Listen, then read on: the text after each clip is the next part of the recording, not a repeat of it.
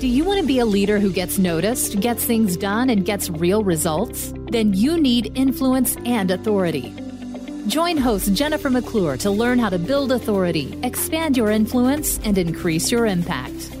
This is the Impact Makers Podcast with Jennifer McClure. Hey there, Impact Makers. Thank you for joining me today for episode 46 of the Impact Makers Podcast. I've had the best job in the world for over 10 years now, where I have the privilege of speaking on stages and in training rooms to groups of leaders around the world about how to increase their influence, focus strategically, and make a positive impact at work and in life. When I stepped out on my own in 2010 to start my business, I had a little bit of experience, a healthy dose of confidence, and a whole lot of hope that I could build the relationships and create impactful presentations that would result in a successful speaking business. But like a lot of things in my life where I tend to jump off the cliff first and then think about my parachute later, I wasn't fully prepared for what it would take to find my lane, to determine how to set my speaking fees, and to learn how to become a recognized expert. So cue admission into the School of Hard Knocks, where I've gained quite an education along the way, and as a result have ultimately managed to build a business and a life that I truly love. Last year, my friend Dr. Daniel Crosby, who is a great public speaker himself and was also a guest on episode 14 of the Impact Makers podcast, where he talked about understanding human behavior to do well, do good, and do you, asked if I would join him on his Standard Deviations podcast to talk about what it takes to create great presentations, and if you're into that kind of thing, how to actually get paid to speak, which is one of the most frequently asked questions we both receive. Over a year later, the content of our conversation is still accurate and timely, and I continue to hear from people in Dr. Crosby's audience who have found it helpful. So I asked him if I could share it with you today, and if you're interested in crafting great presentations or getting paid to speak, I think you'll find it helpful. Just to note that in this episode, I mentioned several books, resources, and people that I recommend to those who are interested in improving their public speaking skills or building a speaking business, and you can find links to all of those in the show notes. And you can also download a free resource that I've created for you called 10 Tips to Build Your Brand and Land Gigs as a Speaker. Again, head on over to the show notes for all of those goodies. Dr. Dan is truly one of my favorite people, and I want to thank him again for allowing me to share our conversation with you today. I hope you enjoy it. Welcome to the Standard Deviations podcast. I'm your host, Dr. Daniel Crosby. I am joined today by Jennifer McClure, who is an entrepreneur, keynote speaker, leadership coach, and former HR executive who works with business leaders to build their influence, think strategically, and create maximum positive impact at work and in life. She's a top-rated speaker who has presented to over 50,000 people all around the world. She's the host of her own popular weekly podcast, Impact Makers. Welcome, Jennifer McClure. Well, thank you so much for having me here with you today. It's an honor to be here. No, it's wonderful to have you. So I read the formal bio, but let's get real first thing. What is something fun or interesting about you that doesn't show up on the work bio? I'd say it's that I don't have it all together, unlike my bio written by my mom says. I am an imperfect being. Nobody ever puts that in their bio, by the way, that she is flawed. She makes mistakes. She doesn't make everyone happy. So that's something that probably isn't out there. But I usually, when asked that question, say, I'm a farmer. I don't just have horses, cats, and dogs. I have cows, people. Cows. So I didn't know. I only see the horses. I didn't know you had cows. Well, you know, the cows are very camera shy. They're not as photogenic as the horses. So, and they live on my mom's farm in Tennessee. But continuing the tradition of my family, we are farmers. Oh, man, that is wonderful. So I went to our family farm in South Alabama recently to visit my grandmother who's rehabbing from knee surgery. And something took hold of me. We got a couple 100 acres there, and I came back and told my wife, I'm like, it's time to leave the big city and like, let's go get an acreage. And, my wife, who's from Connecticut, was like, nice try, bud. No. But the roots, they call to you, right? They do. And so now my thing is I'm trying to position it as owning real assets. I'm trying to position it as an investment opportunity. So we'll see how that goes. Probably. I can't wait to see your PowerPoint presentation that you give. Probably not well.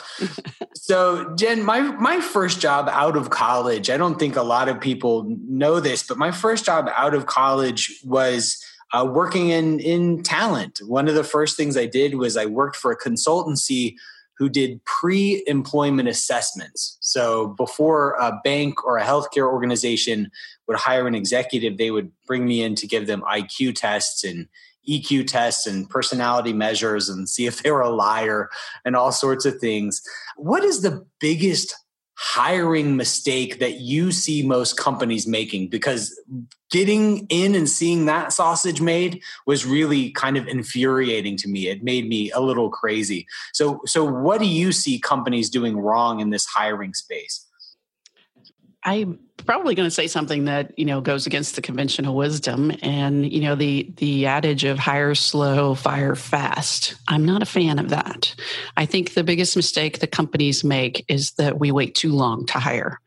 I don't understand why those things need to be mutually exclusive. Why can't you hire quicker, but also do a thorough job of determining if the person has the right skills and has the ability to do the job? So too often, I see leaders fall back on that. We're just going to take our time. We're going to take forever. We're going to have them talk to 72 people, take 5 days vacation from work to come meet with us. And then we still want to make sure we see 2 or 3 other candidates.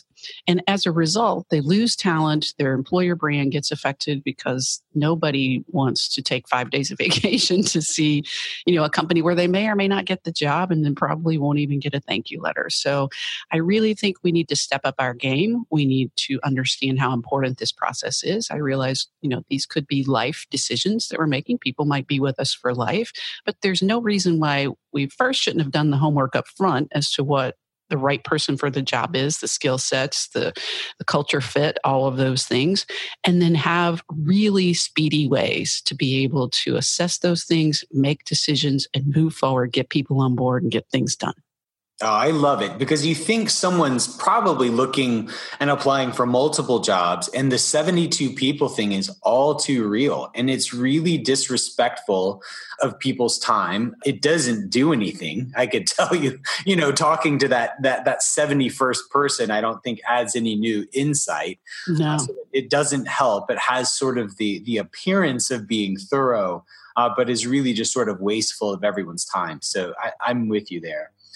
So if you had to hire based on just one criterion, what would it be and why? If you had to look for just one thing. Curiosity. I really want someone who is always looking for what is new? How can I approach this a different way? Why is this happening? Not just from a data standpoint, but who can really look at something and say either that's a problem or an opportunity. And I want to think about how I can take advantage of that or how I can avoid that. So the curiosity, I think, is missing again in a lot of people, and some corporate cultures and environments really squash that in people, and that's a mistake. But that's going to be where you're going to get your people who move the needle are people who have thought about things that no one else is thinking about, who are approaching things in unique and different ways, who are looking at, what is happening differently than others. And so curiosity is going to be my number one pick. So I think that's such a great answer. And as you bring it up, I've never articulated it thusly, but I think that's my number one requirement for a friend. People who are incurious or people who are complacent or just sort of apt to settle or take things at face value, I just find them to be so dull. And the reverse is also true. People who are always searching and exploring and growing and going down new paths, I find are just the most delightful people to be around. So I think that's a wonderful answer. Yeah, we all kind of get frustrated with people that we interact with where they're like, well, this just won't work. And you're like, And what? What's next? And they're like, well, we're just going to do, you're not going to do that. And you're like, wait, let's explore ways to make it happen. I don't understand. So the number one question I get asked, I'm not going to ask you about. The number one question I get asked is about writing a book. So I find that everyone wants to talk to me about writing a book, but a close second to that is I get asked about becoming a public speaker. Now, I do a ton of public speaking. You do more. So tell us a bit about your journey to get from being this HR executive to being the prolific and talented public speaker you are today. Mm-hmm. Oh, I like that. Prolific and talented. I'm going to add that to the bio. No, put that in the bio. Tell your mom. Tell your mom to throw it in there. We're still covering for the imperfect person. The path to speaking for me, I guess, it really does mirror that curiosity. About 10 years into my HR career, just good mid-level HR management, was actually sitting in a Japanese automotive company where I was the HR manager, listening to union avoidance training that was being delivered by a consultant that I had found and we had worked with on a number of training opportunities. And if you've ever been to union avoidance training, it's probably right up there with sexual harassment training and other things. It's just not really a way to make it interesting or fun. And he did. He was in his 70s. He had worked at General Motors in industrial relations for like 48 years. And he just told story after story after story and had us laughing and, was able to really make good points. And I sat there on the back row that day and I thought, I love what he's doing, and I love the idea of teaching and bringing people along into something and showing them new ways of looking at things. And, oh, by the way, he works for himself and has his own company, and that sounds pretty cool. So I was in my 20s, at the time, and I thought it would be great someday to do that kind of work. I don't know that I necessarily, at the time, the internet wasn't really around and things like that, so I don't think I thought about, what a speaker or seen a video or anything of another speaker. I just thought, what he's doing, teaching, having a good time, sharing stories looks really interesting to me. And someday I'd like to do that, but I've only got 10 years of experience. I don't have great stories like he does yet. And so I just kind of in my mind put out there that day, 20 years in, I'm going to become a speaker, because I'll have some stories. And so fast forward a few years, about 18 and a half years, the company I worked for as a VP of HR. I'd been brought on board to do a financial cultural turnaround. We did that. We sold the company. And despite the promises that were made about, we love the executive team and we want to keep you all, we all know how those things go. And I found myself out on the street. And I don't know that I really kind of went, well, I'm going to have to pull that speaking dream up. I just thought, maybe it's time for me to start my own business, because I was really burnt out on HR in the corporate world, because it had been really heavy lifting to turn around a company that was about to go bankrupt and that had been heavily unionized for many years, and people didn't feel respected or treated well. And we had changed a lot of things there, really positive. The goal was to sell the company in 5 years. We sold it in 2.5. So good things had really happened, but man, it took a lot of work. So I wasn't really excited about, just signing up for another opportunity to do that or to go backwards. And so I thought, well, I'll go start my own business and I'll just, become a consultant, because that was what everybody did that didn't have a job, right? And so thankfully, I engaged a career coach and really just thought that he would tell me that you are perfect to start your own business and we're going to coach you through that. And he did it. He put me through his process, thankfully, which was that I had to develop a marketing plan for myself. I had to go out and actually talk to people with some objectives of jobs that I was pursuing or careers that I was pursuing, and get their advice. So it was a great way, thankfully, of looking at the whole kind of in transition process. It wasn't that I'm out here asking people to help me find a job. I'm asking people to help me understand, what their advice and counsel and wisdom would be on the career paths that I might take. And so his model was to choose 3. And so he said, well, you've been in HR, you've done a lot of recruiting, so HR should probably be one, recruiting should be another, and then this other is you want to start your own business. And so Long story short, I had to be on the remedial plan. I didn't know anybody. So he had to give me 3 contacts to start with. It's legit. I didn't know anybody, only the people I'd worked with. And those probably weren't the people to call and say, help me figure my life out. And so I started with people and then kind of started really networking to people that were consultants or owned their own firm, but also people in leadership roles of all kinds. It became, for an introvert, I made it into a game and a process of always getting 3 names, building trust in the communication that we had enough that I could get them to give me 3 names of people that they would recommend that I talk with. So I talked to, C-level executives, women leaders, business owners of all times. I don't think I talked to one single person who was a speaker, but I did talk to a lot of people who were consultants or recruiters, and all of them, 100% of them said, you are not ready to start your own business. So please don't choose that path because number one, you don't know what you have to sell.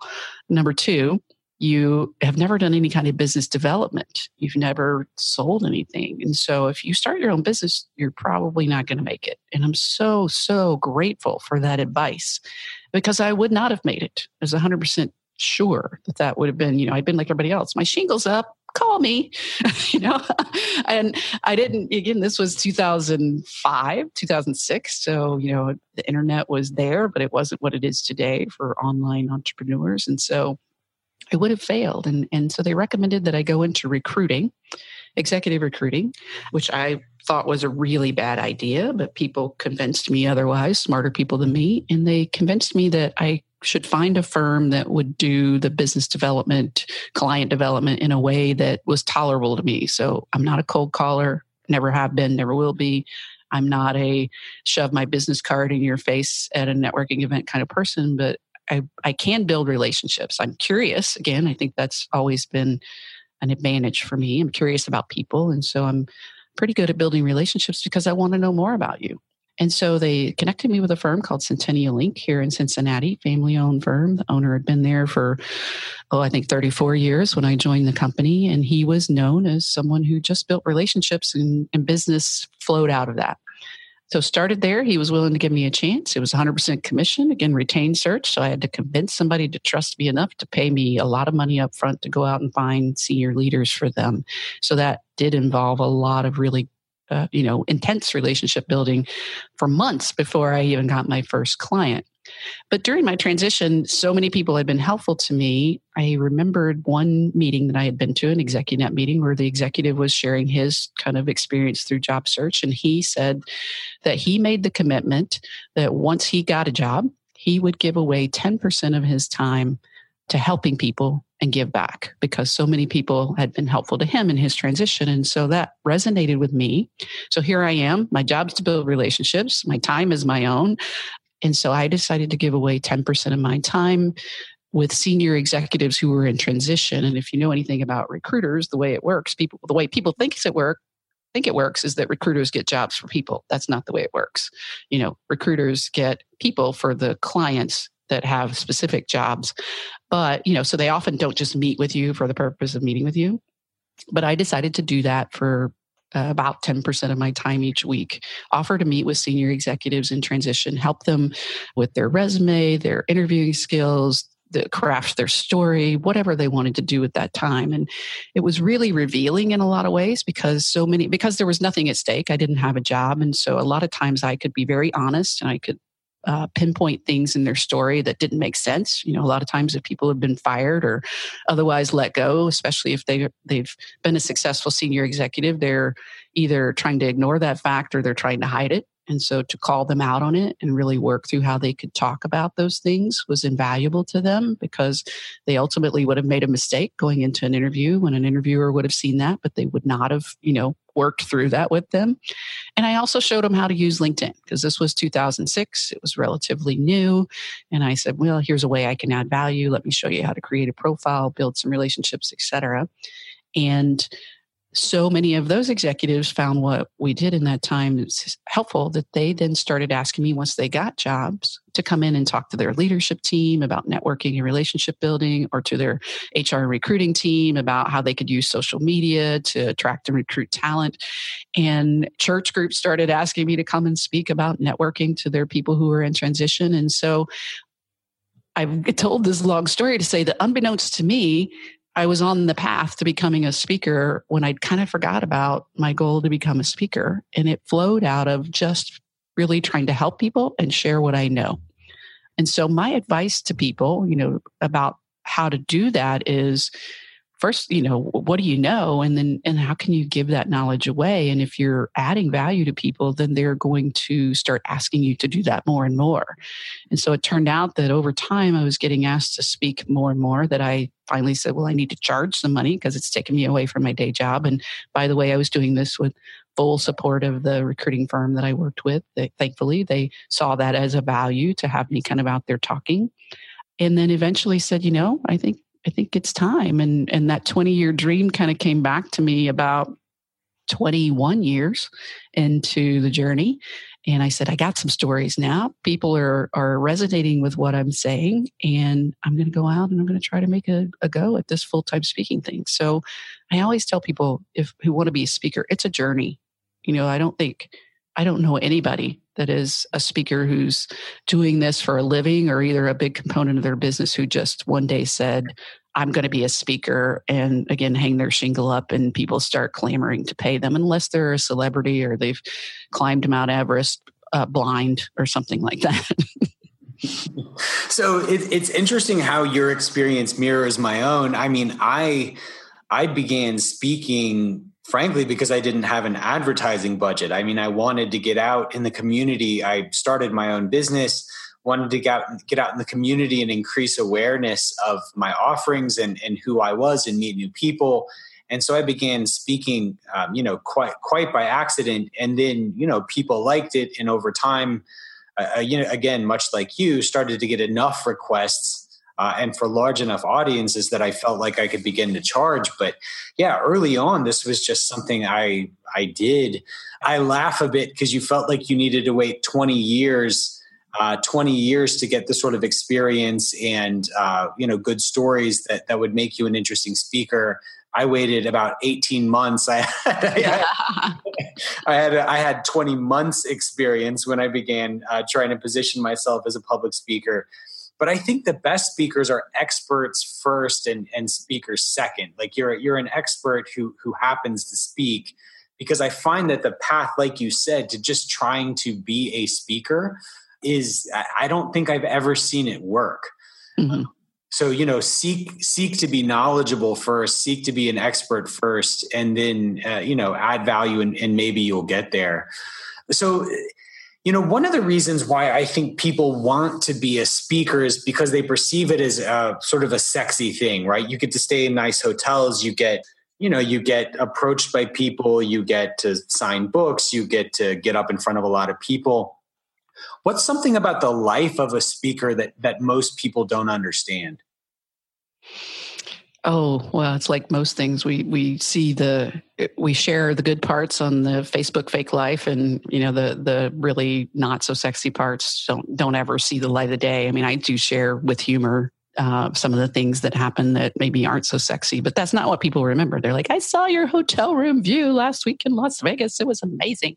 And you're like, yeah, do you remember the dumpster view in Iowa? No, I don't remember that. So I think, people perceive, as you said, that it's a glamorous life. And I always say, I hashtag my posts on social media, living the dream, because I am. And I really enjoy the full journey, the days where it's a slog, the days where it's, you're like, I can't believe my life. I can't believe I'm here.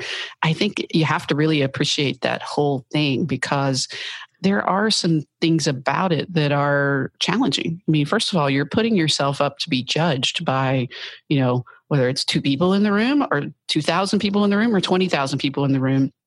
More than likely, if you think about anything in life, 50% of the people in the room are probably not going to like it. I guess you're the math guy, so the probabilities may not be that exact, but there's from the get-go, no matter what comes out of your mouth, you could be Jesus. And, not everybody liked him, so what you have to say is going to be criticized. You're going to be criticized. You're going to be questioned. You're going to be called out, sometimes wrongly, sometimes rightly. And with the internet and social media, some people do that publicly, but some people do it anonymously on feedback forums. And some people, you'd be surprised how many choose to feel the need to do it to your face. So I think that's something that people often don't think about. And I heard a quote, I think it was T.D. Jakes, Reverend T.G. Jakes, who said it in one of Obama's inauguration things. And I wrote it down then. It was, you can't stand in the light if you can't take the heat. Or something to that effect. And that always resonates with me. It's like, if you're going to accept that limelight of, people coming up and standing in line and going, you changed my life. And they do say that. And that's wonderful.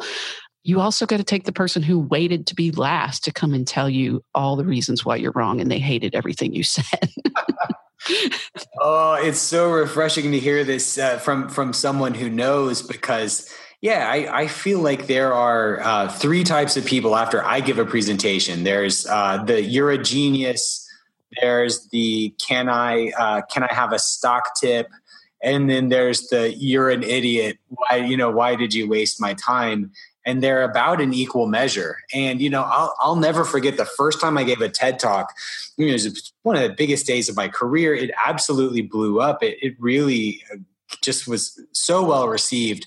And I remember the first thumbs down and critical comment I got on YouTube, and it just broke my heart. And then when I wrote my first book, I remember, I'll never forget, my first critical review was a 1-star review on Christmas Day. And, First of all, who's reading books about money on Christmas Day? Well, somebody got it in their stocking and was very upset. It was their coal, I guess. But, it's interesting, though. I love what you said. I confided in a friend that I was, upset by these critical reviews. And he said, look, Daniel, there's two types of people in the world. There's people who are out there writing books, and there's people who are at home on Christmas Day saying mean things about people who are in the arena. So I think you have to choose this life eyes wide open, that it comes with a measure of critical feedback. And, you have to understand that some of it's meaningful and good, and some of it says more about the person than it does your presentation. So it's cathartic for me to hear it from you. So if you had to give a recipe card, so I'm a big baker, love to cook, have this recipe card with all these family recipes. That's one of my treasured possessions. It'd be the first thing I'd grab in a fire. If you had to write down a recipe card for a great speech, what would be in that recipe? Sure. Well, I'm visual, so I like recipe cards with pictures. So I'd first say it's kind of what's the picture or the change that you want to create. What action is it that you're wanting people to take as a result of having listened to your talk? I think the biggest mistake many people make who think about becoming a speaker, who approach me or you or anyone else and say, I'd love to be a speaker someday. They haven't really thought about. They just like the idea of being a speaker, standing on stage, and it looks like fun, and you get to travel. And I think I'm good at speaking, but they haven't really thought about what's my message and is that unique? Why would somebody choose my recipe over somebody else's? And so that's the kind of going to the grocery store, getting the ingredients. You have to really think about what's the outcome that I'm trying to create and what are the ingredients. And the ingredients would be stories, maybe some data or some research to support if you're trying to convince people to make a decision, and then some anecdotes that go along the way. So my recipe for a good talk is, an opening story. Always. Too many speakers start their talks with, here's the title of my talk that you're reading on the slide, and here's 5 minutes about me and why I think I'm qualified to speak to you. And then here's 10 things I'm going to tell you. And point number 1 is, so you've lost them a long, long time before you even get to point number one if you're doing that. So the best speakers that I see really come out, and you know, now that I'm looking for it, maybe it's not as noticeable to someone else. I'm like, wow, they've got the magic formula when they come out and they just walk straight center stage and they start with a story. They say, imagine if, or remember a time, or let me take you back to 1988. Mm-hmm. And so right away, they're setting the scene and they're drawing you in. And so that opening story is probably the most critical piece as to whether or not people are going to choose to listen to you. So that's really kind of setting the stage. And then depending on how long you have to talk, I think this works, you know, whether it's a 10-minute talk or an hour talk, probably no more than 3 points. I have a talk that way back when I created has 7 points because I just wrote down all the things I could think of. And then I smashed that into an hour and 15-minute talk, and people still love it and they still request it, but it's really hard. 7 is a lot. And if I had to do it over again, I'd say 3 or maybe 5 at the most, but probably 3 points that you want to then flesh out. And as I said, if you're trying to convince somebody to change their behavior or make a move, you've got to bring something that probably is in the realm of facts or data or research. So try to find some credible stuff. If you have your own facts, data, research, then that's probably even better. Or if you can create that legit. And with each of those points, you know, whether it's a short story or an anecdote, again, to really show either how someone took that and put it into action or how it affected you. I think you mix in stories that include your experiences as well as others. You know, I don't think it's necessarily a mistake for a speaker to share all their own stories or to share all the stories of others. But I think when people see that they can relate to you because you're sharing a story about a failure or a success, that helps again to kind of keep them in your orbit while you're giving your talk. So opening story, probably 3 points with some anecdotes, some research, some stories, and then a good closing story. And if you are magical, if you know, more and more I hear speakers saying that they really study comedians. And I study comedians and good pastors, good preachers. If you can in some way wrap your ending story, do a callback back to your opening story, which I haven't mastered that yet, but I'm working on it.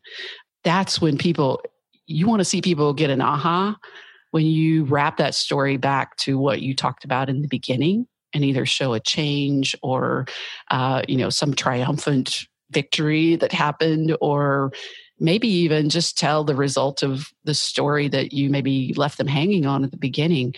That is a great talk. And as I said, I like some pastors that are really good at this, especially nowadays. They have to be good because in the short attention span world, they can't just get up there and teach the Bible. They've got to really tell stories and bring people in. And I was attending my mom's church, which is a denomination that's not really known for, you know, being really riveting messaging.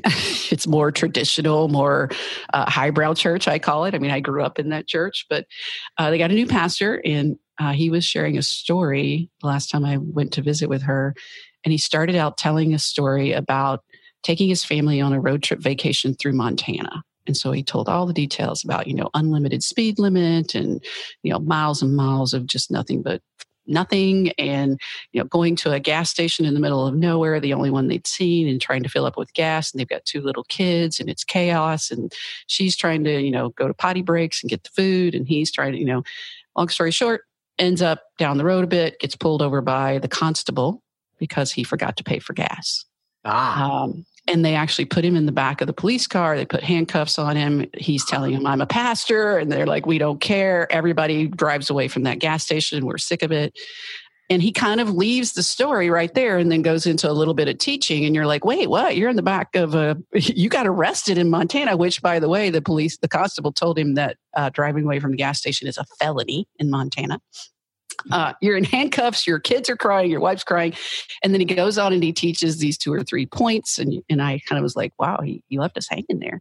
And then at the very end, he goes, and you know, I was sitting in the back of that car. We go back to the gas station. We're talking to the owner and the big guy, the big police officer. You know, there's probably 2 in the whole county, comes, and it just happens that he's the brother-in-law of the gas station owner, who is adamant that he is sick and tired of people driving off and he wants to press charges. And he said, the big guy walks in and he says, how much was the gas bill? And he's like, $30 or something. He's like that. And he goes, you really want to put this guy in jail and charge him with a felony? He clearly made a mistake. And the gas station owner's like, yeah, I'm sick of it. And he goes, he takes out $31 from his own pocket and he puts it on the counter and he goes, there, his bill's paid. Let it go. And he wraps it back and he says, that's what Jesus did for us. He paid the debt. And I was like, oh my gosh, that's the best. I mean, I'm not telling it like he did it all, but it was like, not only did he wrap up the story, he hit his points with a big boom in a way that you're like, amazing. You know, he could have stood up there and told, Jesus paid the debt for you. And you'd have been like, yeah, I know that. I read the Bible. But that's what a great speaker does, you know, and I think if you can start with a story, tell 2 or 3 points, end with a story. If you want to take it next level, wrap that story back to the beginning, you are doing some great work as a speaker. Well, so it's incredible how similar the conclusions we've arrived at are, because I recently came across a personal treasure, which was the first ever public speech I gave. And it was a 1 hour speech, 55 minute speech. And it had 72 slides. Oh my goodness. and probably 60 points in there, right? Yeah. And 12 bullet points per slide. And so when I looked at this, I just said, man, it is a wonder I ever got off of square one with such an inauspicious beginning. But yeah, I've learned the same thing. You tell stories, you start and end with a story.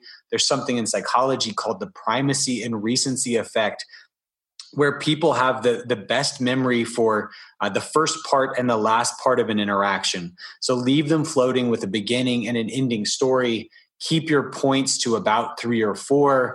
I have a presentation on the 10 commandments of investor behavior that I still get asked to do a lot. And it's too much. Like, it's good. People like it, but it's too much.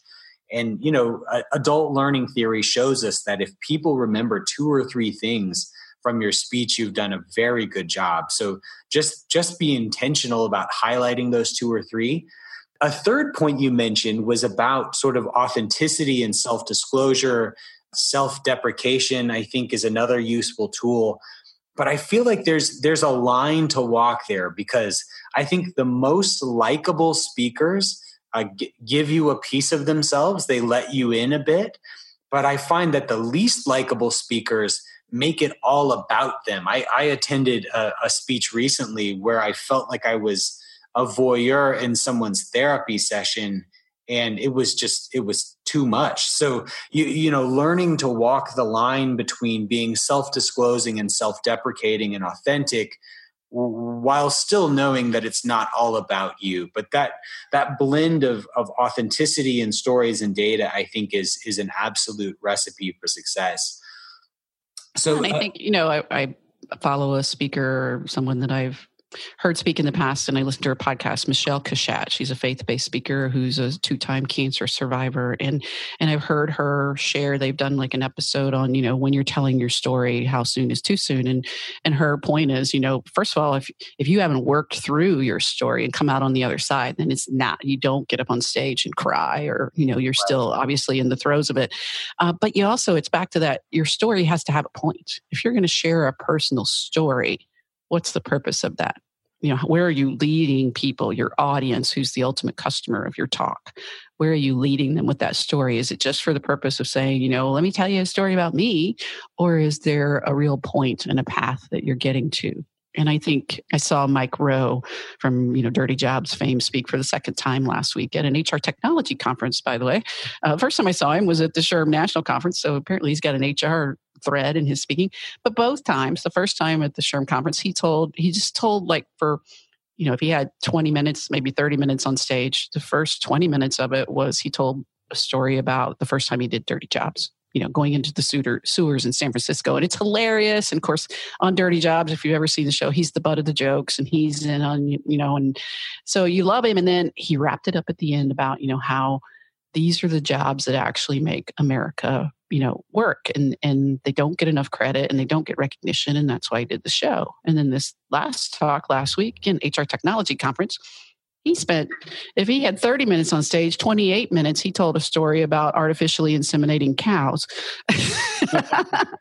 He had people rolling in the audience. And I did hear a couple of people go, is he ever going to talk about anything relevant? But most people loved it. And at the end, again, he did the same thing, wrapped it back into these are the jobs that, really make America work. And we have to do more to, and he had a couple of slides that showed, how we kind of do marketing for college degrees versus kids who do, maybe want to do vocational jobs, and how the messaging is all wrong. So I think, he landed both of those planes with really strong points. He's a celebrity speaker, so I wouldn't recommend anybody get up there and give a 28-minute, hilarious talk and then try to make one point. If you're being hired at a professional conference, people do want takeaways.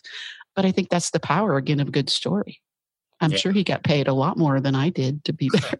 Right. So you provide an excellent opportunity, an excellent segue within this getting asked about being a speaker. I get asked all the time how to price yourself as a speaker. That is something that I didn't do very well, candidly, early on. I remember being in Salt Lake and giving a presentation and walking off the stage.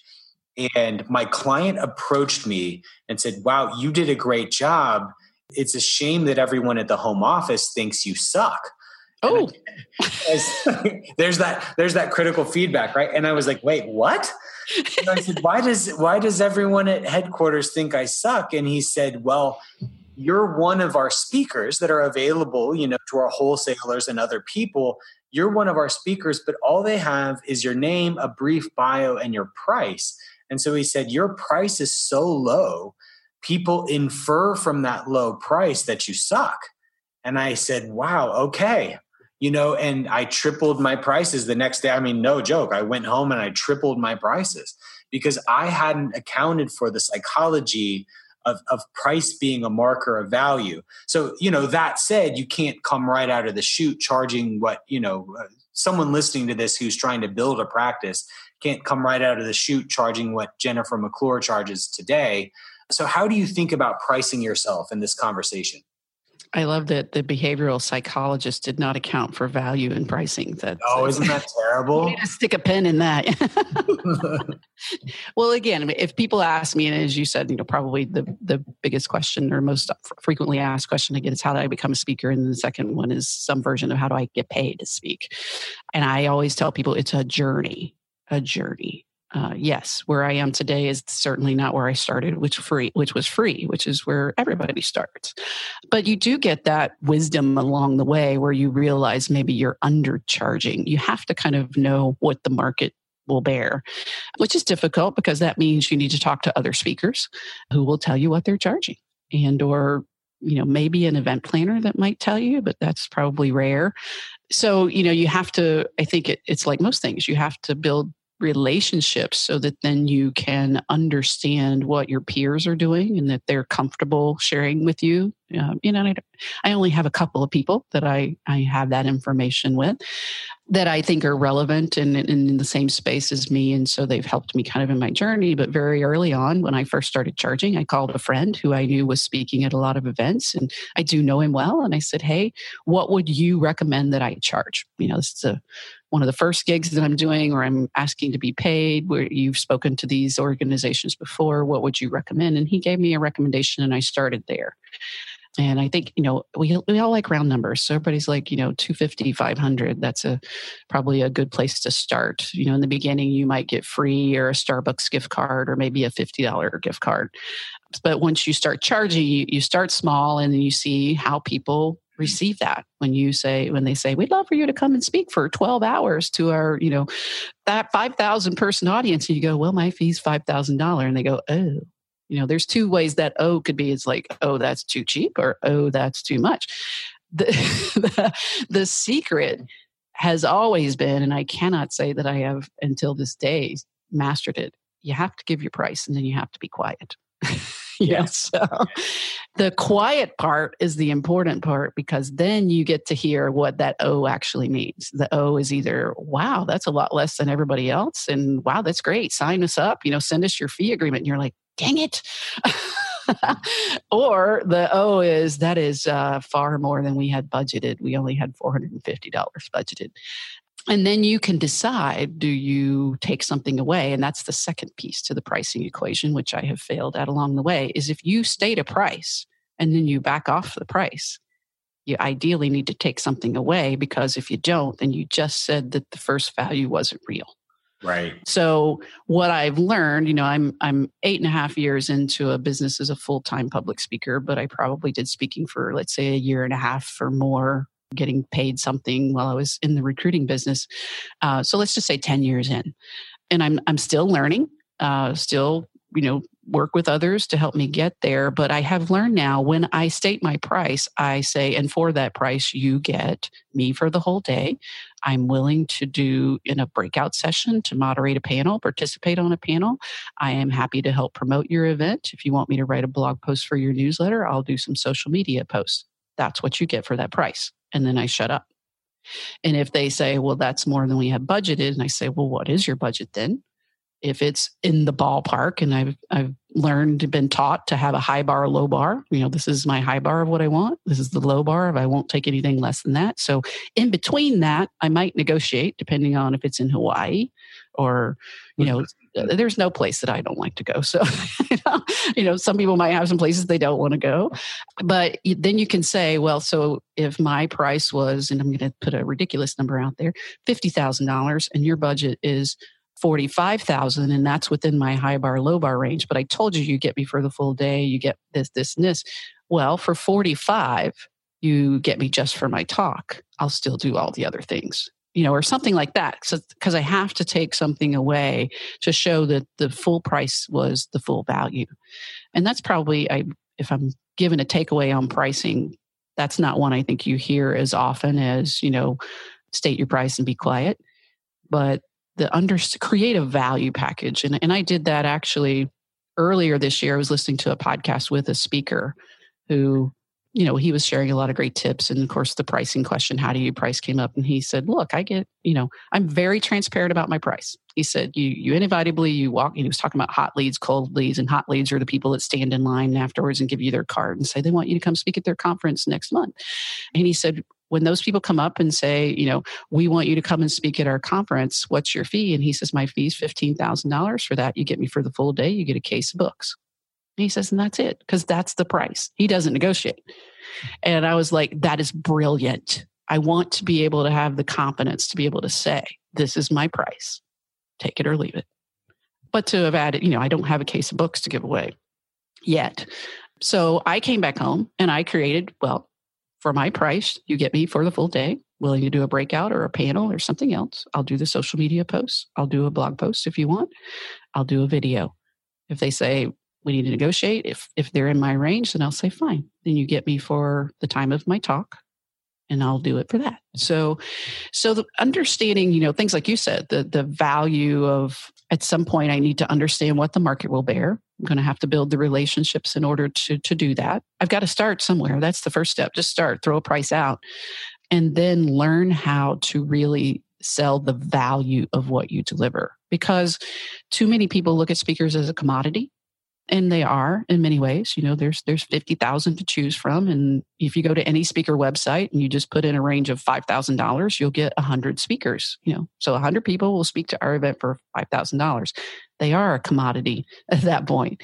So back to that, what's your differentiation point? What value are you adding? Can you equate what you share and the results that people in your audience get at the companies or the organizations that you speak to? So that might mean having some testimonials. That might mean having some real value, research that shows if they follow your methods, this, and this happens. The really people who do this really well are the people that can draw the correlation to, if I come in your organization and I help you solve this problem. In other words, why are you having me come into your organization? What's the problem you're looking for me to address? How much is that costing your company? So if what I share solves that problem, then the value to you is $300,000, right? Yeah, absolutely. Well, then my fee is $30,000. That's a bargain for you, or my fee is $300,000 if I save it for you, 1 year and you don't have to pay that again. So if you read the book, and I read it early on, called $1 Million Speaking by Alan Weiss. He's got $1 Million Consulting, $1 Million something else. That's his whole brand. $1 Million Speaking, he's very big on that value pricing. And I think for a lot of people who might be more motivational, that's a little bit more difficult. But if you're teaching somebody sales training or, something where you're teaching and relating an actionable skill that if they actually do the work that you are teaching, there will be financial results, then you can charge a lot of money to do that. Yeah. So one thing that I've learned to do is just what you said, to set a price and walk away. You're going to make some subset of the population angry by doing that. I think you have to understand that, and people will say you're too expensive. To balance that out, I always try and do a couple of pro bono events a year. I did one, last week for a charity who wanted a speaker, and I said, "Yeah, I'm happy to do it at no charge." So I try and keep my prices high for the people who can pay, and then leave myself the opportunity to give it away for free to people that really need it, rather than, you getting half of your regular price, them paying way more than they're comfortable with. So, and I love this idea of charging relative to the value that you add and not just some sort of stock price. I think that's really wise. So you mentioned one book there, $1 Million Speaking. Are there other books that have been influential to you as you develop this practice? Yeah, I think, and I always say it's a little known secret, but my friend Laurie Rudiman shares with me it's not a secret at all. I don't read a lot. It's not a secret, apparently. My friends know. But the books that I have read, that I do take the time to read, I read a lot on the internet. Let me clarify that. I read a lot every day. That's Daniel Crosby's tweets, his blog posts. And every now and then I read a book. And so when I started speaking, you did what, most people do. Well, I need to go out and buy a book on speaking. And so $1 Million Consulting was one of the ones that I bought. And then a friend of mine, Ryan Estes, who's a speaker that we started about the same time, but he has rocketed into the stratosphere he's $1 million plus annual speaker now. And so Ryan's somebody that, I kind of follow both from afar, and is a friend who I've got mentoring and coaching from. And I attended a workshop that he did last November that was extremely helpful on pricing and client development and those types of things. Ryan started his career where I just started. He actually did what I did when I was in career transition. He engaged a coach called and her name is Jane Atkinson. And her brand is The Wealthy Speaker. Wealthy Speaker University, speakerlauncher.com, I believe is her website. But she had a book called The Wealthy Speaker. And so I bought $1 Million Consulting and The Wealthy Speaker. See a theme there? I want to speak, but I want to be rich. And I like to recommend both of those books to speakers because they come at it from different angles. Jane Atkinson's book, The Wealthy Speaker, which there's now a 2.0 version, which is even better. I've read that one as well. And it has a lot of worksheets and exercises to work through. And her book really tries to get you to focus on pick a lane that, really niche down your topic, become the expert in your space. As you said, you're an expert who speaks, not a speaker who talks about things. And so it's really good to kind of help you work through the exercises of what is my lane. Now, both Ryan Estes and myself, I've struggled with that lane, for years. I spoke about anything pretty much you wanted me to, and there's great wisdom out there. Maybe it was Mark Twain or Abraham Lincoln that said it, but if you speak to everybody, you speak to nobody, so there is wisdom in that. And I've narrowed my lane, and now it's more like a 4-lane highway. Ryan, for example, speaks on leadership and sales, and I speak on high impact leadership and talent strategies. Jane Atkinson would probably, if she were my coach, tell me pick one and really dive deep in that so that you become the only speaker people think about to talk about that topic. And so that book, I think, is really good for anybody at whatever level they're speaking to think about, the marketing and the quality of your speech. The $1 Million Consulting book, he's almost like in the opposite camp of her. He's totally value-based pricing, and he's more of a hard-hitting. You don't necessarily have to accept all the advice in either one of those books, but I think it's a good kind of yin and yang. And if you take pieces from both of those as a speaker, or even as I said, he's got $1 Million Consulting too. I've read that one as well. there's good takeaways from both of those. And then a third book would be Michael Hyatt's Platform, Get Noticed in a Noisy World. I'm kind of a Michael Hyatt devotee. I've bought a lot of his products and courses, and I think that book really encapsulates a lot of what it takes to build a brand. And it's, it conveys the simple things like get a website and, use social media, but it's a good, I think, all-encompassing book about kind of the marketing of yourself and what's required to get heard and get seen.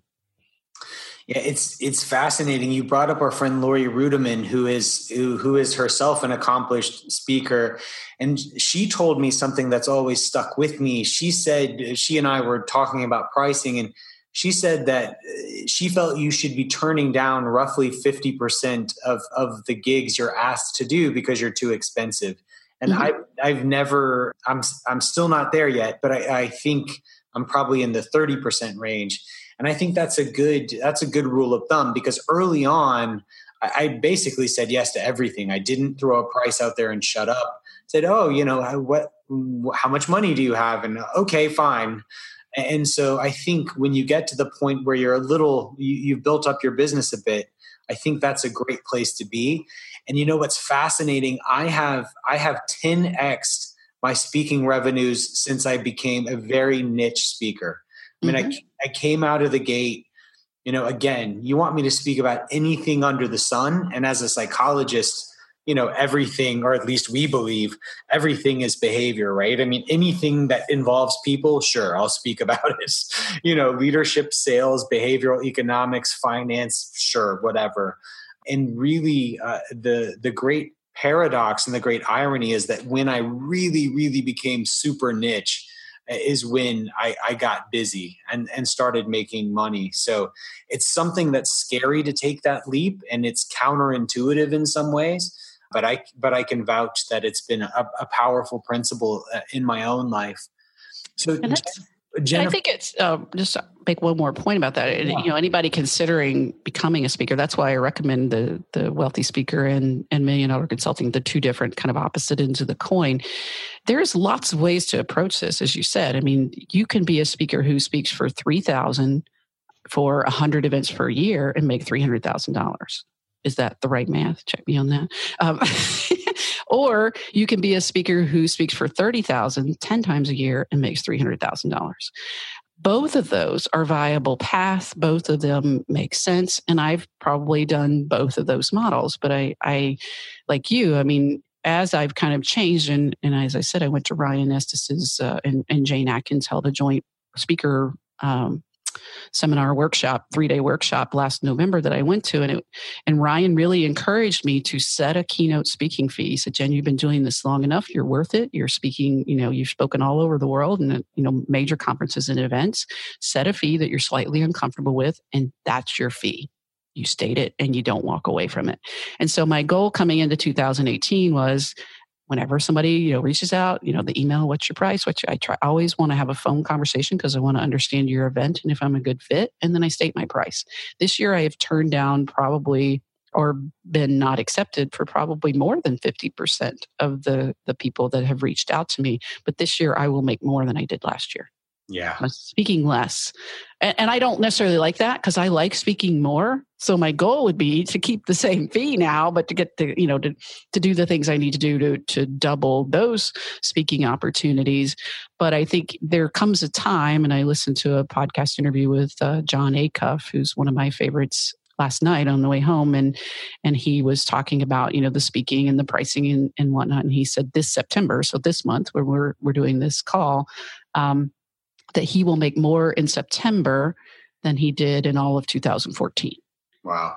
And he will, so far this year, he's been on the road 24 nights and he's been on vacation with his family 26 nights. Yeah. But yet he's got a couple of New York Times bestselling books, et cetera. So there's other things that go into that. So I don't think, it's realistic for people to say, I'm going to start out, I'm going to charge $10,000 and I'm going to speak 100 times or even 10 times a year. It's a build, and you figure out, like me, every year I make some different goals, whether it's to raise my fee or to speak less or to, chop chop one of my 15 talks off. Now I'm down to about 5, where probably 3 years ago I had about 15 talks you could choose from. And next year, and I always try to create a new talk every year. So if in 2019 I have an idea for a new talk, I probably need to peel one of those 5 off and get down to 4. So that means I need to peel off 2, I guess, because I'm going to add a new one. So, I'm continuing to try to level up by doing things that at my level are necessary. And I think there's another good quote out there, probably by Abraham Lincoln and Mark Twain, of, don't compare your today to someone's 10 years ago. So, somebody who's just starting is my 10 years ago. So don't look at what I'm doing today and say, well, I want to put my shingle up and be charging what she's charging and speaking at these level of events. It takes time. For most people, again, you climb Mount Everest blind, or you're a celebrity, or you have some infamy, more power to you. So this podcast is full of listeners who are infamous celebrities. So you are preaching to the converted. Good. So Jennifer, just as a closing, you have given us an absolute masterclass in how to build a speaking business. I'm already going to send this to a couple of friends who've asked me questions about this before we even officially air this. But just in closing, we want to leave people with some concreteness. If someone has heard your words today, they're inspired to try and build their own speaking practice, speaking business, what are 2 or 3 concrete steps that they can take today to begin to incrementally move in that direction? First will be do the hard work of figuring out what your message is. What's your platform? Again, what is the needle that you're trying to move? What are you trying to get people to accomplish? I talk to so many people who say, I want to be a speaker and I want to talk about courage. If I'm the buyer in a corporate world, which is everybody, even if it's an association or event, what is the ROI on developing courage? What is the business value to my organization if my people have more courage? But if I want to teach you how to be a better salesperson, or in my case, I want to teach people how to be impact makers, but I need to really drill down and continue to do a better job on how they can make an impact as a leader in their organization through, hiring the right people, through developing their people better, through, building the relationships they need to move their career forward. So I've got to think about my message and my outcomes. So that I don't think you can do the other steps until you've really, you can get out there and go to Toastmasters and practice your speaking skills, but to think about getting paid to be a speaker, whether it's full-time or a big piece of revenue for your business, there has to be an outcome to your talk. And you have to get really good at illustrating how people can get there. The second would be, again, to get reps. You got to speak and you will speak for free a lot in the beginning, unless you're that celebrity or the athlete climbing Mount Everest. You find opportunities to speak. For me, again, I spoke to a lot of church groups. I spoke to a lot of job search groups. I spoke to Chamber of Commerce organizations and was grateful for the opportunity, not only because it was helping me refine my message, but I was learning what worked and what resonated and what didn't. I would see what would get me invited back versus what people were like, well, that's nice. So you got to get out there. And I've never been to Toastmasters or things like that, but I know many, many really successful speakers who have. So find ways that you can get out and give a talk.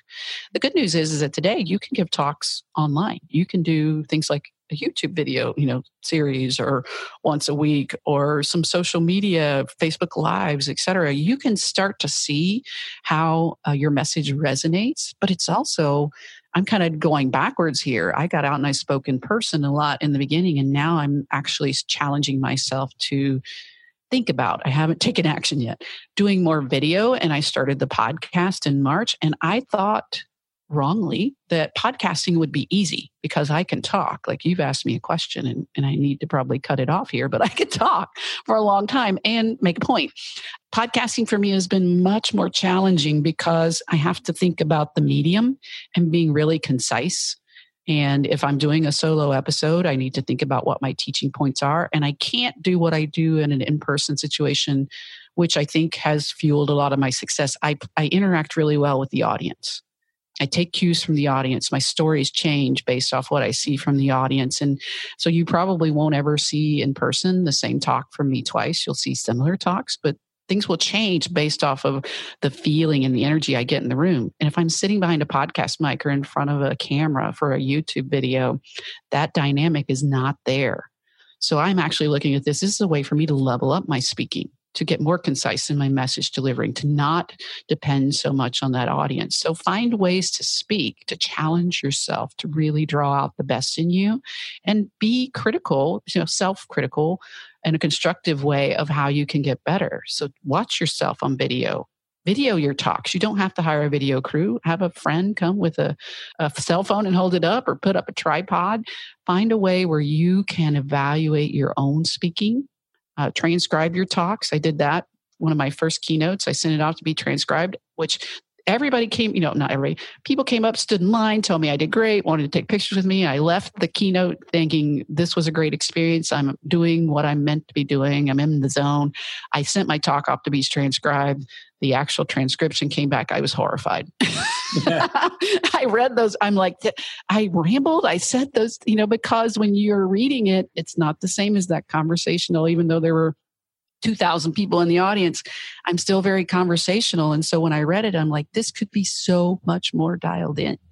So always be looking for ways to get better. And then the third, that was actually number 2. The third would be to network and build relationships. Build relationships with other speakers. There is no competition. No one out there is your competition. There's an event for everybody. There is a speaker that resonates with an audience. And those speakers then can also recommend you to be the speaker that they choose the next year. So I don't look at anybody as competition to me. I'm always looking for other people that I can refer, because I'm more often than not, the right choice, either because of my fee, or in some cases, I'm just not the best speaker. Or in a lot of cases now, I have spoken at this event, so they can't necessarily bring me back the next year. So it's really nice for me, and it helps to build the relationship with the event planner. If I'm able to say, I enjoyed speaking at your event this year, and here, if you're looking, there's 3 people that I recommend would do a great job for you next year. So those other speaker relationships are going to be invaluable to you for a lot of reasons, whether that's helping you evaluate your fees, but also being a resource you can refer, and they'll refer business to you. I'd say probably the biggest source for me for referrals is other speakers. And then also, you got to build relationships to get the gigs in the first place. People always say, well, how did you get chosen to be a keynote speaker on a conference stage? I knew the event planner. And I knew the event planner because I had been to her conference before and to other conferences where she was attending as a speaker who wasn't paid. So it takes time. So I hope people realize how valuable the things you've heard today are. If you are trying to build a speaking business, you've really gotten the keys to the kingdom today. So thank you so much. If people want to learn more about you as a speaker, want to follow your podcast, where can we find you online? Sure. You can go to jennifermcclure.net. That will be the website where you can find all the other things there. But I'm on social media, Twitter at Jennifer McClure. I have a Facebook page called at Jennifer McClure Speaker, I believe. And then the podcast is called Impact Makers, which you can find on the website or in iTunes or any of your other favorite podcast applications. All right. Thanks so much. It's been wonderful. Thank you. It's time for you to get noticed, create change, and grow your influence. Don't waste any time. Subscribe to this podcast and help us get the word out by leaving a review.